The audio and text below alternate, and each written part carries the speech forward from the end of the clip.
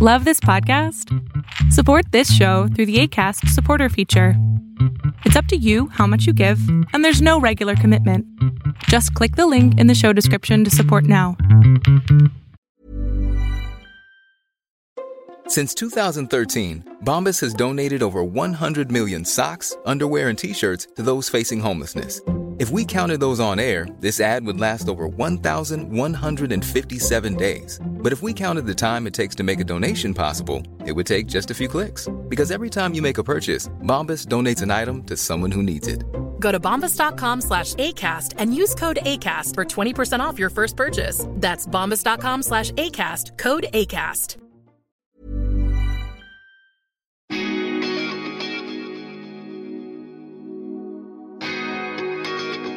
Hi folks, I would like to introduce myself. My name is Payal and I am a traveler who also loves to meet people. And I think a blend of both is where this concept of Melting Pot has come about. In my Melting Pot series, I will be talking to lots of inspiring people from different parts of the world and also from different cultures, whom I meet during all my travels. The common factor between these folks will be the desire to follow their passion and make it a way of life. So step into this melting pot and enjoy the chats. Hi listeners, welcome back to another episode of Melting Pot, which, as you know, is a weekly episode. And it's a series of conversations with some very talented people who, in my opinion, are also change makers. Today, I'm in conversation with Sharon Loudon. I hope I have the last name correctly pronounced. Sharon, firstly, thank you for talking to me. I know you're in New York and it's 2 or 2:30 a.m. for you. And thank you for staying up to talk to me. I really, really appreciate that. Before we get into the conversation, I just want to do a very brief introduction. Since I've written it up, I may as well.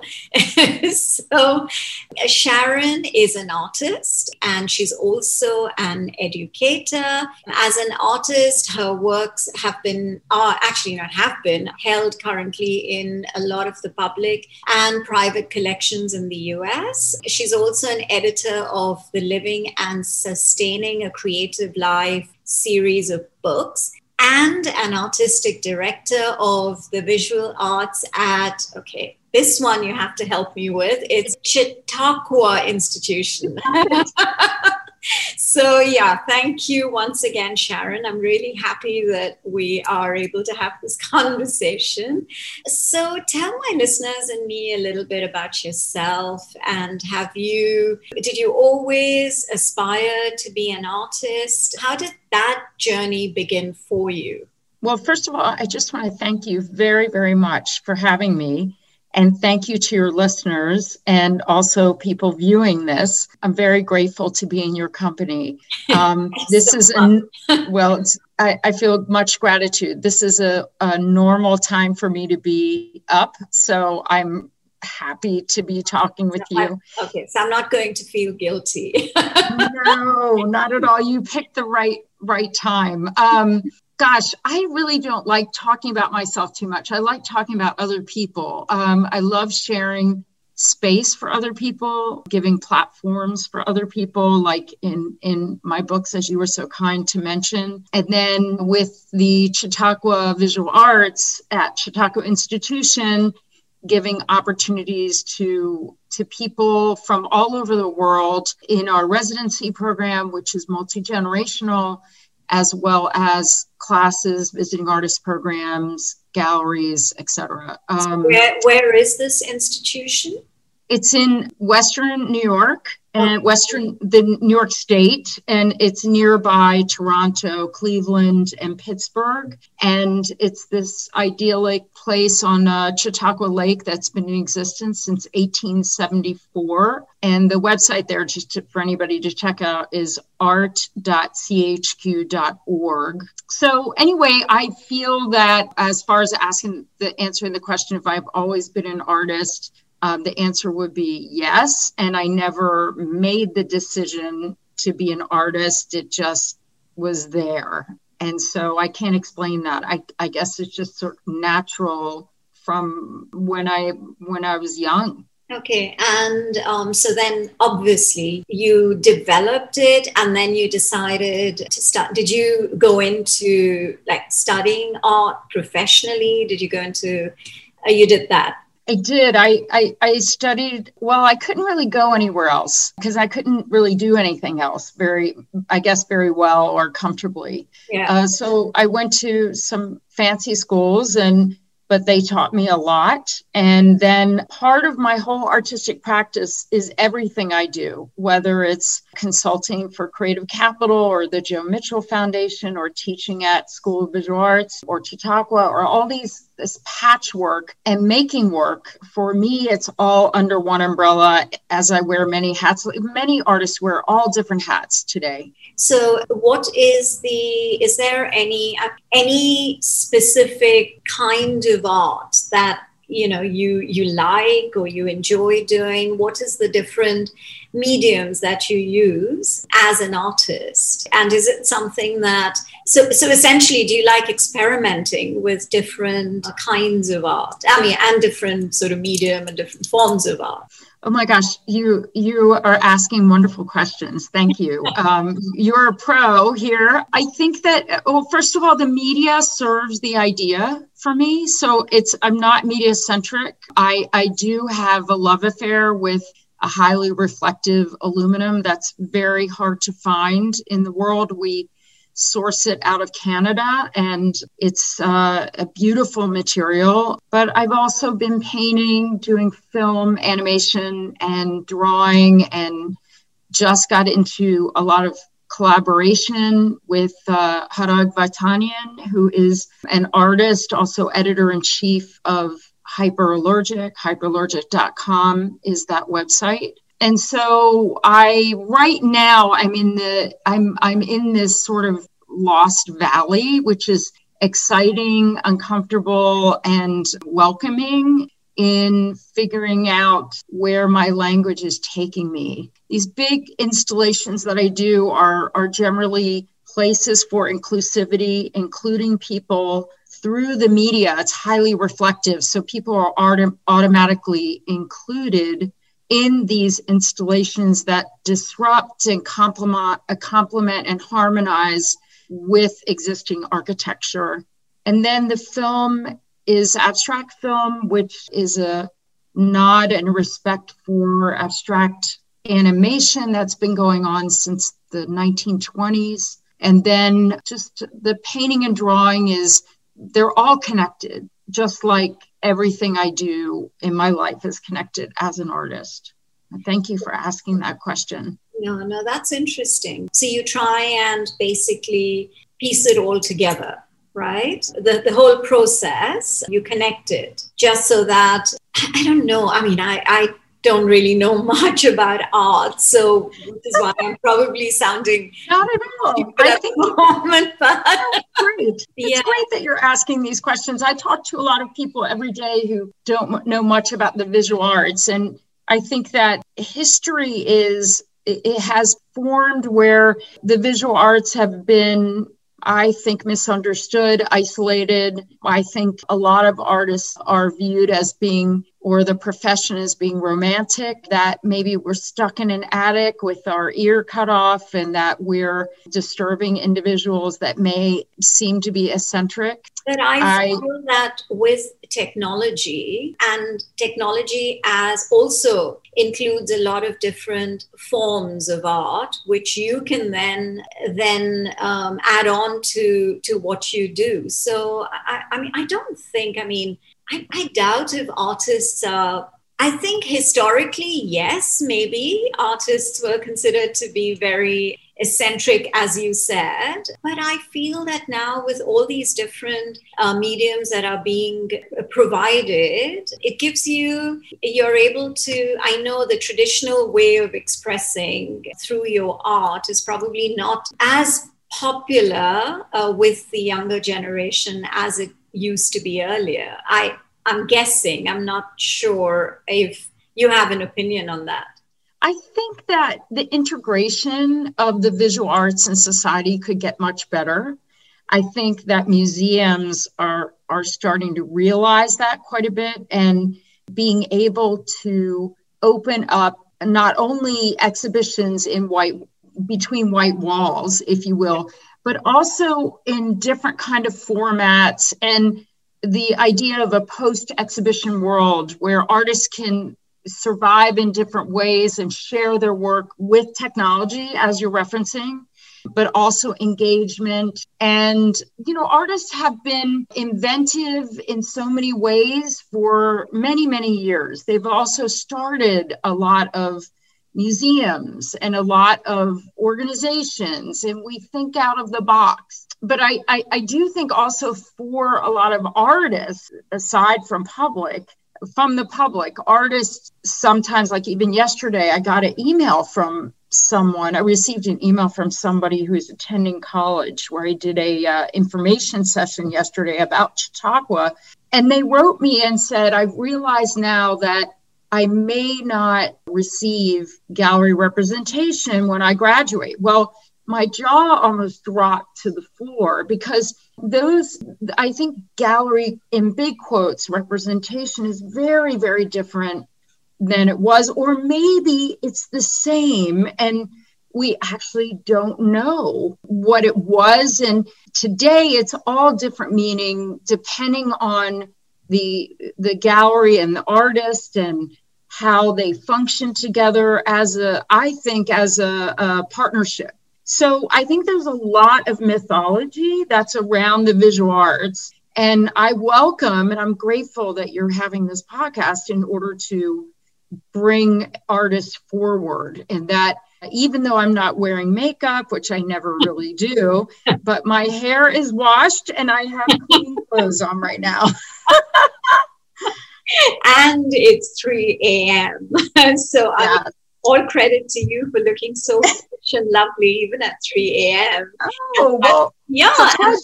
That charming smile.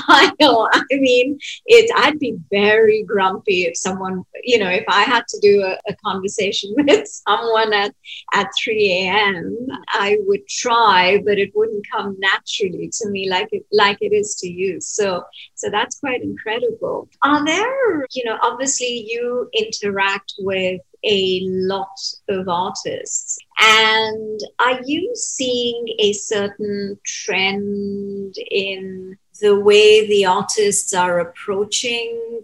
Is it sort of something that's getting to be very commercial in terms of everyone's like, okay, I'm an artist and I'm going to, the price of my art will keep going up, and it's going to be like people invest in art. So is it a trend? Because I know from probably 10 years ago that people would buy art mainly because they wanted it as an investment. But is that something which you see a lot of, or not really? It's interesting. I would never recommend anyone to buy artwork as an investment. The reason being is that it's so unpredictable. The art as a luxury market is, I think, one of the very few, if not the only unregulated market, a luxury market in the world. And I believe that it's so much better if someone thinks about art as something that they can enjoy, windows of imagination, of pleasure. And if anything, investing in the artist. And also for some collectors, they love to get to know the artist. And that just depends if that relationship at both parties are open to that.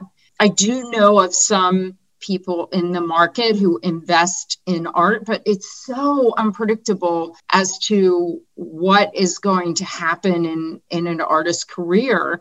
And I think the artists who are in it for the long term, such as myself, I'm not concerned about that as much as the longevity. I think that everyone has a different definition of success as an artist.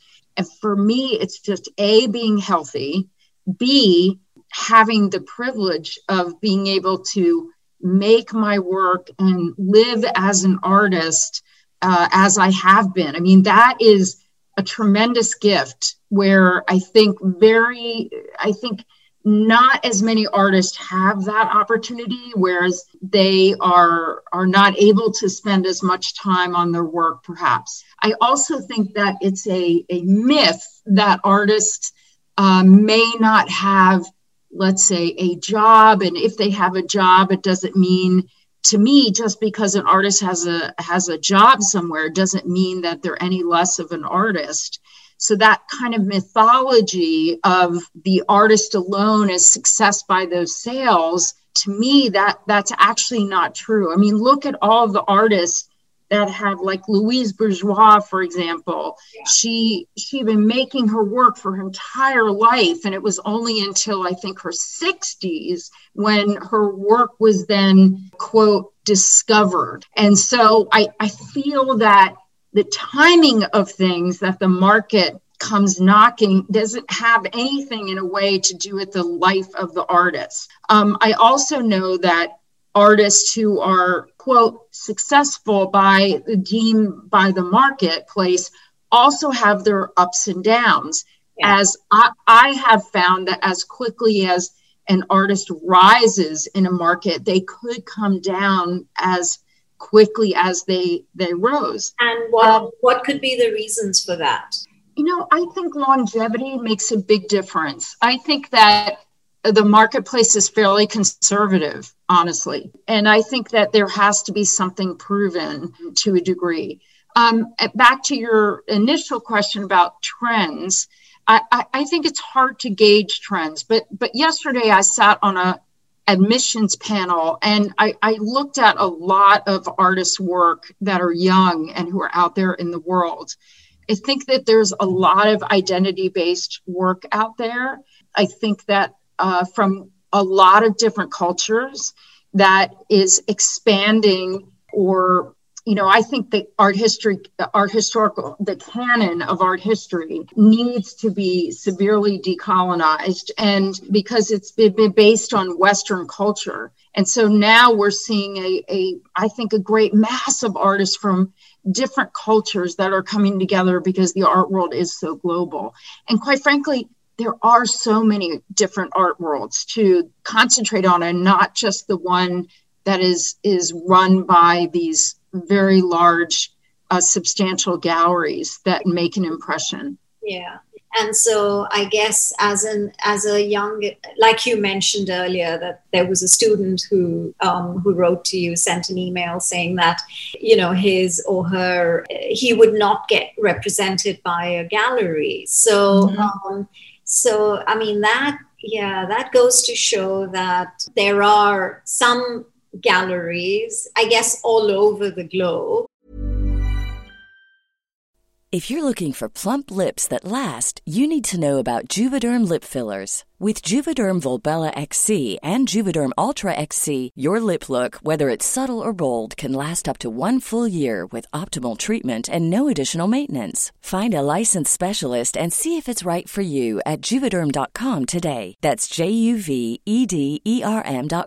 Add fullness to lips in adults over 21 with Juvederm Volbella XC or Juvederm Ultra XC. Do not use if you have severe allergies or a history of severe allergic reactions, or if you're allergic to lidocaine or the proteins used in Juvederm. Tell your doctor if you have a history of scarring or taking medicines that decrease the body's immune response or that can prolong bleeding. Common side effects include injection site redness, swelling, pain, tenderness, firmness, lumps, bumps, bruising, discoloration, or itching. As with all fillers, there's a rare risk of unintentional injection into a blood vessel, which can cause vision abnormalities, blindness, stroke, temporary scabs, or scarring. For full, important safety information, visit Juvederm.com. Wow. Nice. Yeah.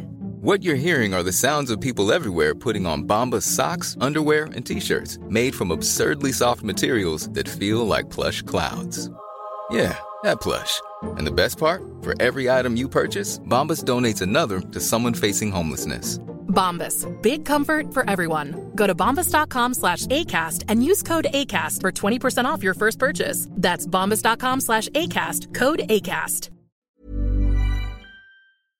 that have positioned themselves in such a way that, they just want to show themselves as galleries that only accept art of artists who have a certain reputation, or who, So yeah, but I think it's quite interesting because art is a form of expression, like you said earlier, and it's also personal. I mean, for me personally, whatever artwork I may have is not because I am looking at it long term in terms of how it will convert for me financially, but it's more because I like it on my walls, and it could be for whatever reasons. And I think that's the kind of collector I am. So, and I enjoy it. I may not understand a lot of it, but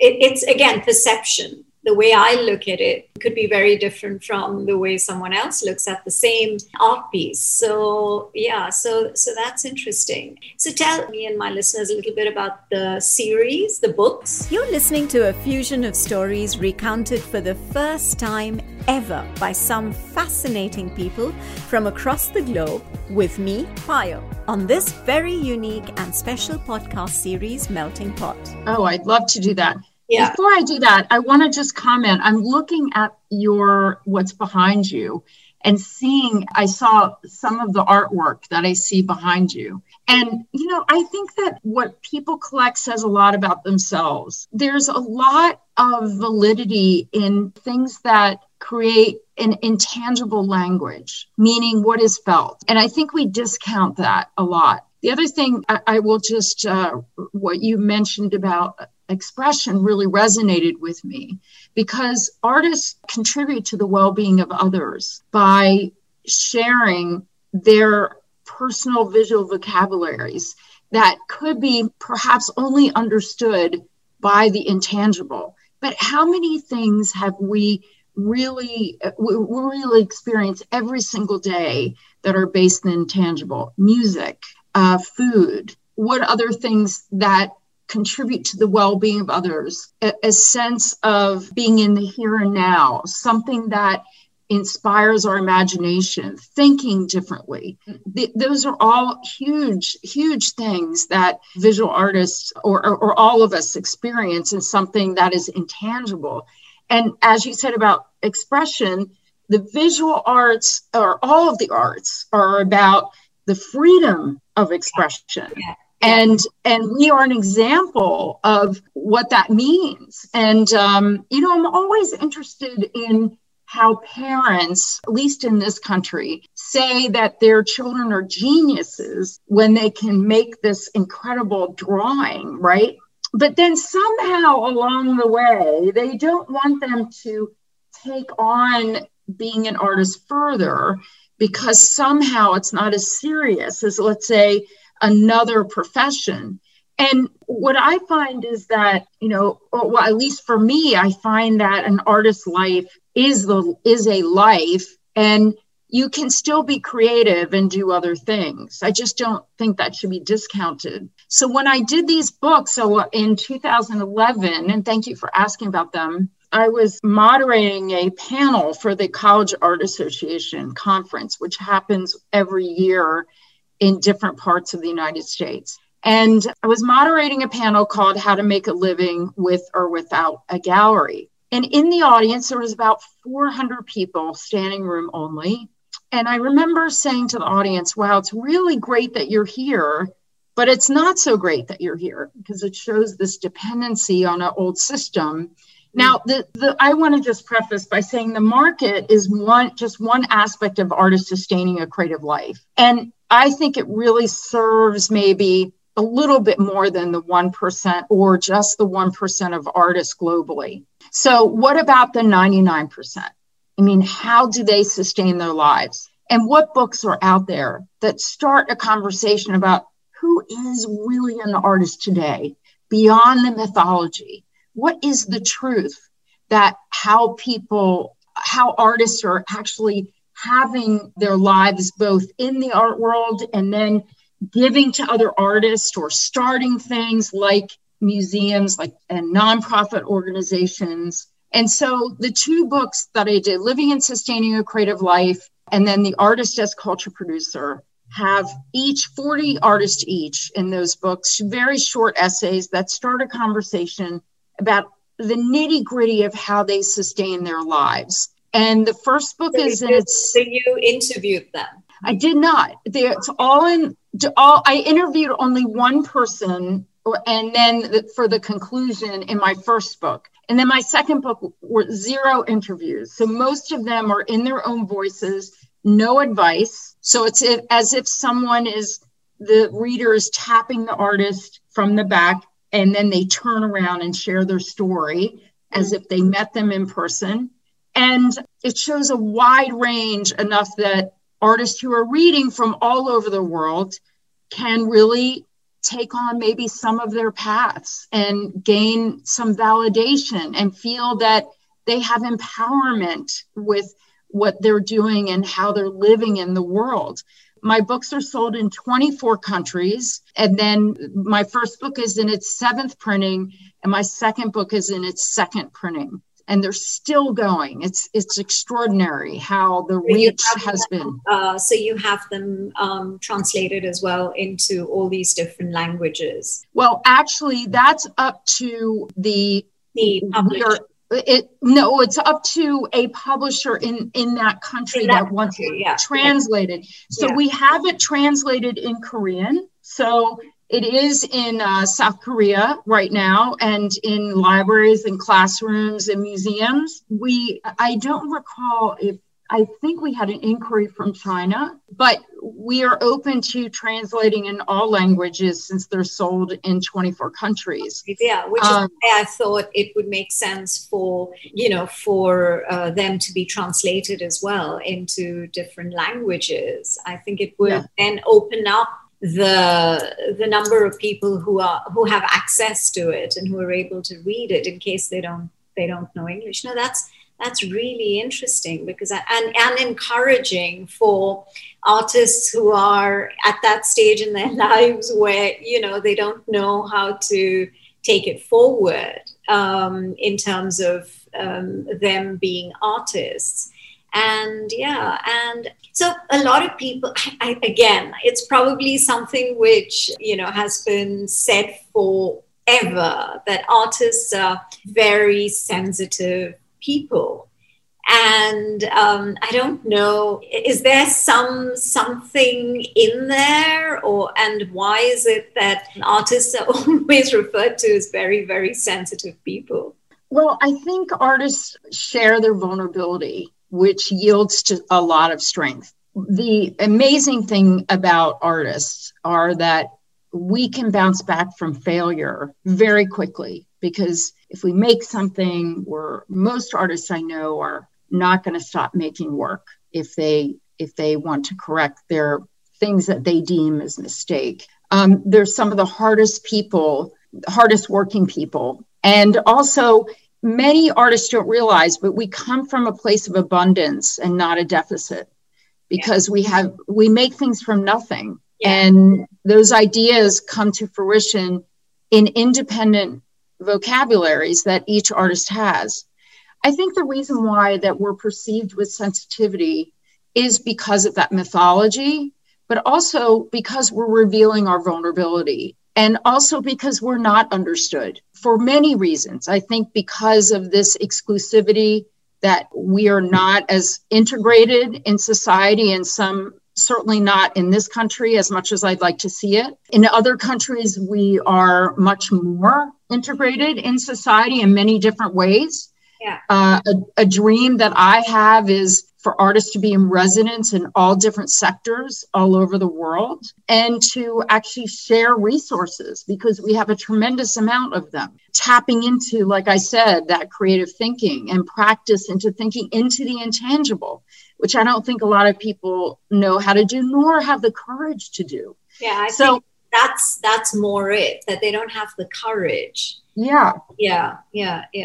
But you are clearly a creative person. You are asking these intelligent, insightful questions and sitting in a room with all of that artwork behind you. I think that that people also don't have to be a dignified collector, if you will, or someone who feels as though that they'll never understand art, so they're not creative or can't collect it.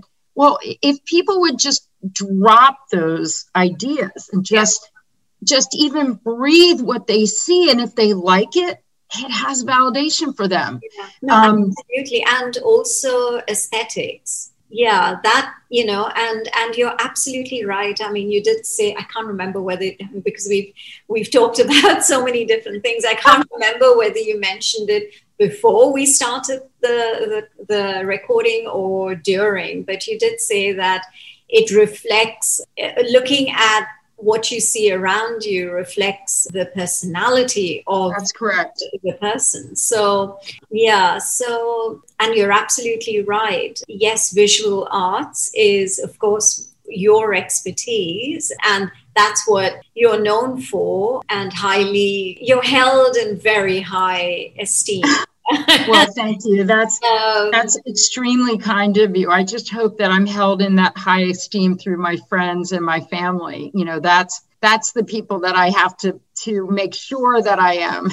But I'm super grateful for that. Thank you very, very kindly. No, absolutely. I mean, I believe that, which is why I'm having this conversation with you in the first place. Yeah, but art has many, many forms. Like I am a voice artist. That's correct. So that is an art form as well. And right. And being a podcaster is an extension of that art form. So yeah, I mean, art comes in so many different ways. Even if it could be performing arts or it could be puppetry or whatever, So yeah, I guess performing arts, puppetry would be a part of performing arts, anyways. Oh, no question. There's an incredible. I'm sure there are incredible programs for puppetry all over the world, but in the United States, at University of Connecticut, there's an incredible puppetry program there. And I think that intersects acting, performance, theater and stage, and the visual arts and music all together. And voice, yeah, and voice. Correct. Yeah. Absolutely.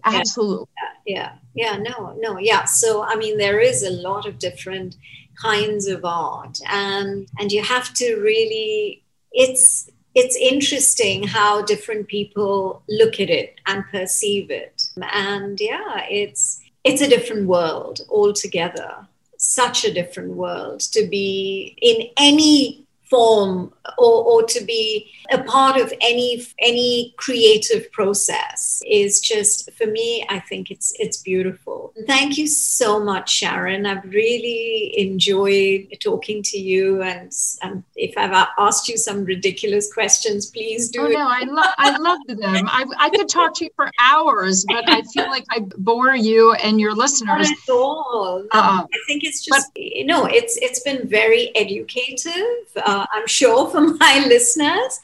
And also, I mean, if you have with your experience, if you have any tip for young artists, because I have, the demographics of my listeners includes young creative people as well. So if there are any tips that you could share, I mean, I think it would be very valuable.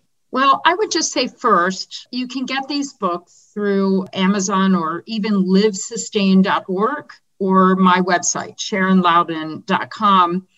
And I split all the royalties with all the artists, so it was never a money-making venture. Publishing never is. But those books are meant for artists of all ages, but especially young artists who feeling that they may not have a footing as to what the real artist life is like and if they can identify with it. But the other thing I would say is in the wonderful words that you were expressing or sharing about how all the arts are so beautiful, as you said. I think that all of the arts are within us and they're creative in different ways. I think the culinary arts are incredible, and people, especially during this time of the pandemic, adapting and adopting the wonderful arts, or just even in the vision of organizing and designing. And it comes in all different aspects. So I think what an artist does is may lead the way in creativity and sharing through their visual vocabulary, contributing, like I said, to the well-being of others. Perhaps if it's just pictures on a wall that are there for wandering or comfort, or, aesthetics are political too. So maybe some messages that come through that people can learn from, share opinions, create conversation, discourse.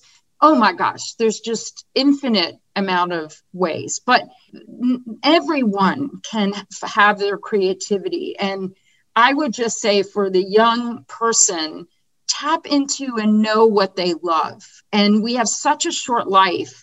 Dive in. And the artist community is this open, welcoming community. If anyone ever has a question, they can contact me through my website. I also have a mailing list where I share opportunities. We're about to send a mailing in mid-February, so you can go on my newsletter or subscribe. And, I would just say reach out, and I hope I try to write every single person who writes me back. It takes me some time, but yeah, that's incredible, because I think you want to share your experiences, your knowledge, and you're open to do that, which is a fabulous quality. Well, thank you. I think it's just I think as human beings, we naturally want to do that. And that's what you're doing here on this podcast. I'm just grateful. Thank you for having me. My pleasure. Thank you so much, Sharon. Thank you. Really enjoyed talking to Sharon. She has so much to share and is such an inspiration for visual artists, and also doing such incredible work. Hope this episode has been a fun listening. Do join me, Payal, next Friday for another story. Until then, stay safe.